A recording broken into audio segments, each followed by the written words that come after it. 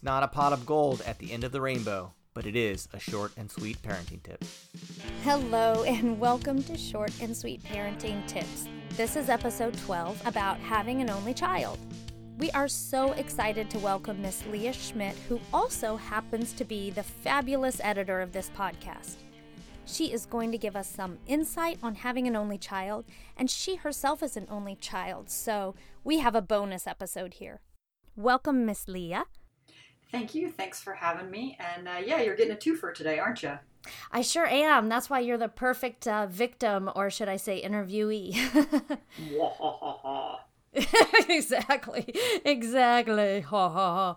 I feel like the first thing I'd like to start with is just if you'd tell us a little bit about how your growing up as an only child went.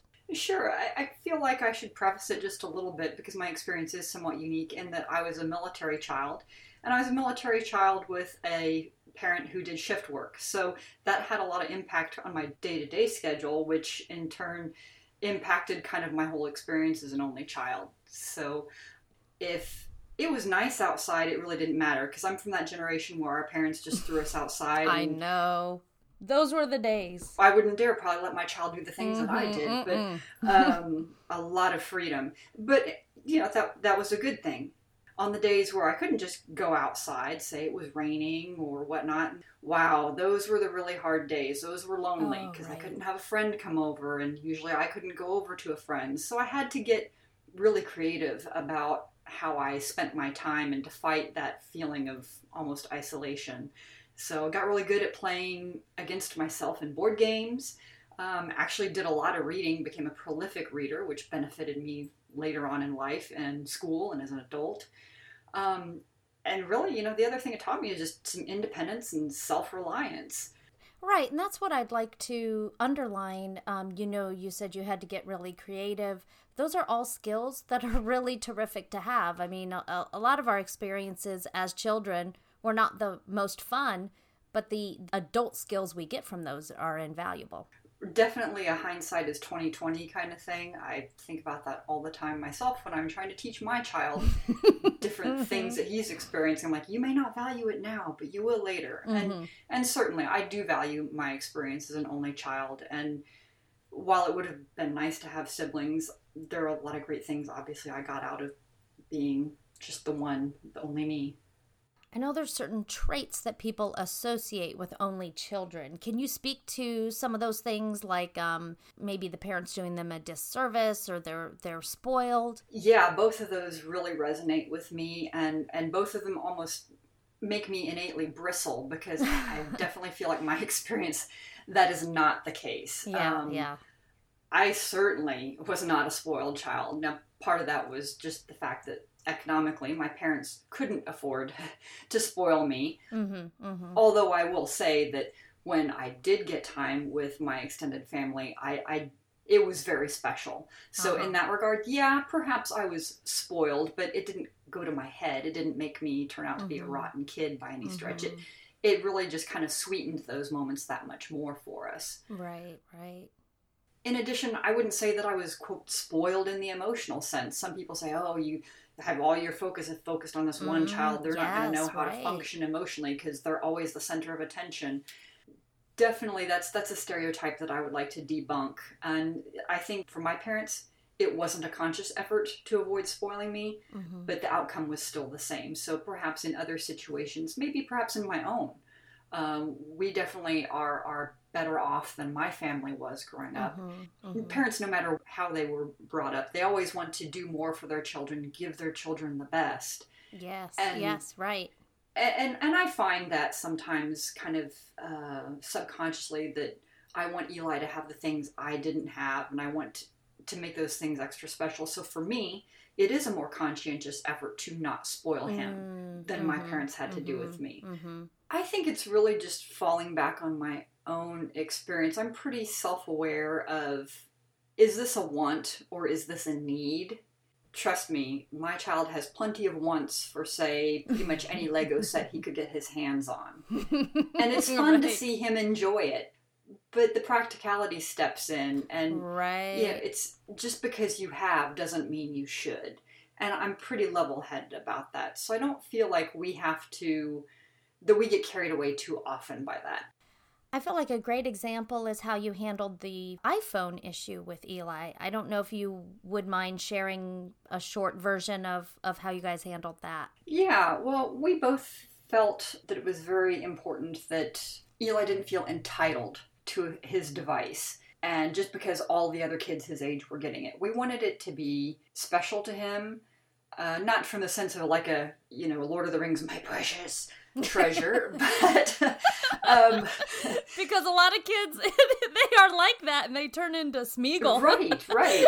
So it wasn't so much from that aspect, but it was just giving him an appreciation for this is a very expensive tool. It requires a lot of responsibility, and you need to be able to take care of it. And we felt like if we just gave it to him, that would perhaps. So many things come easy to kids these days. They don't. Oh yeah. They don't have to. Not just only children. That is true. So from a safety perspective, a cell phone just was a non-issue for our family. Mm-hmm. Other families do have that legitimate need at a younger age for kids. This was something Eli wanted and didn't necessarily need. And so with that, we said, well, if it's something you want, you need to earn it. You need to work for it yourself. And so he relied on gift money. He did extra chores around the house.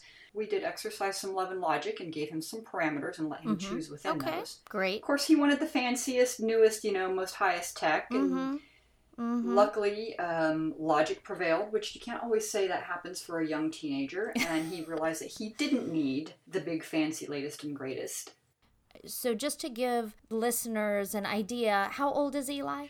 Eli is 13 years old, going into 8th grade this year, so we're actually just entering teenagerhood and all the fun things that entails. In all its glory.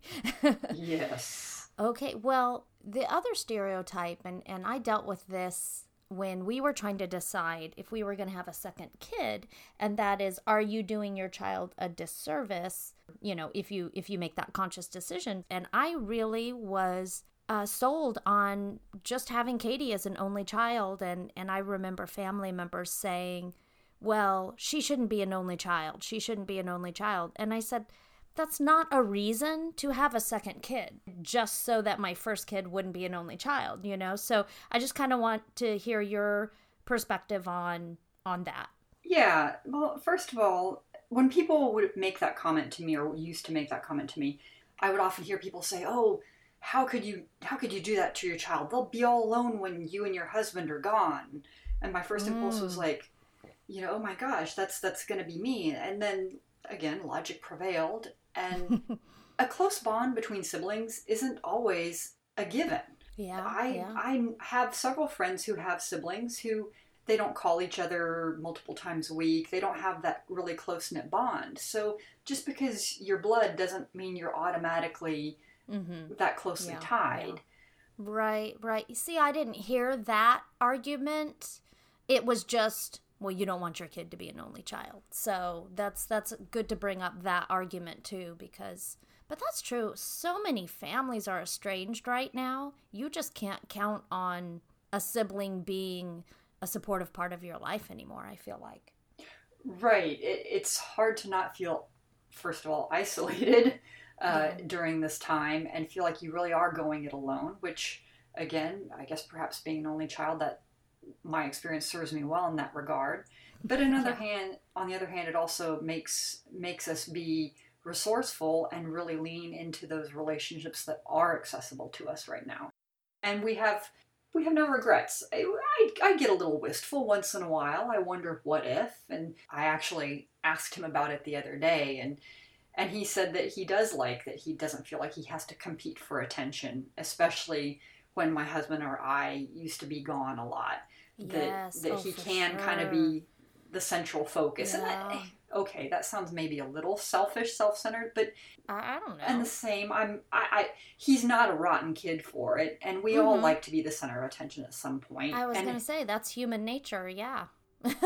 It's not a persistent issue where it's always me, all about me. Mm-hmm. And part of this is because he's introverted. He has enough of that counterbalance of he needs his time for himself, that he's not all over me like a spider monkey whenever I'm home, or similarly with my husband. but he does certainly value the time that he gets one-on-one or with us as an entire nuclear family when we do have it. Well, and you mentioned him being an introvert. My oldest isn't quite an introvert too. She likes her space.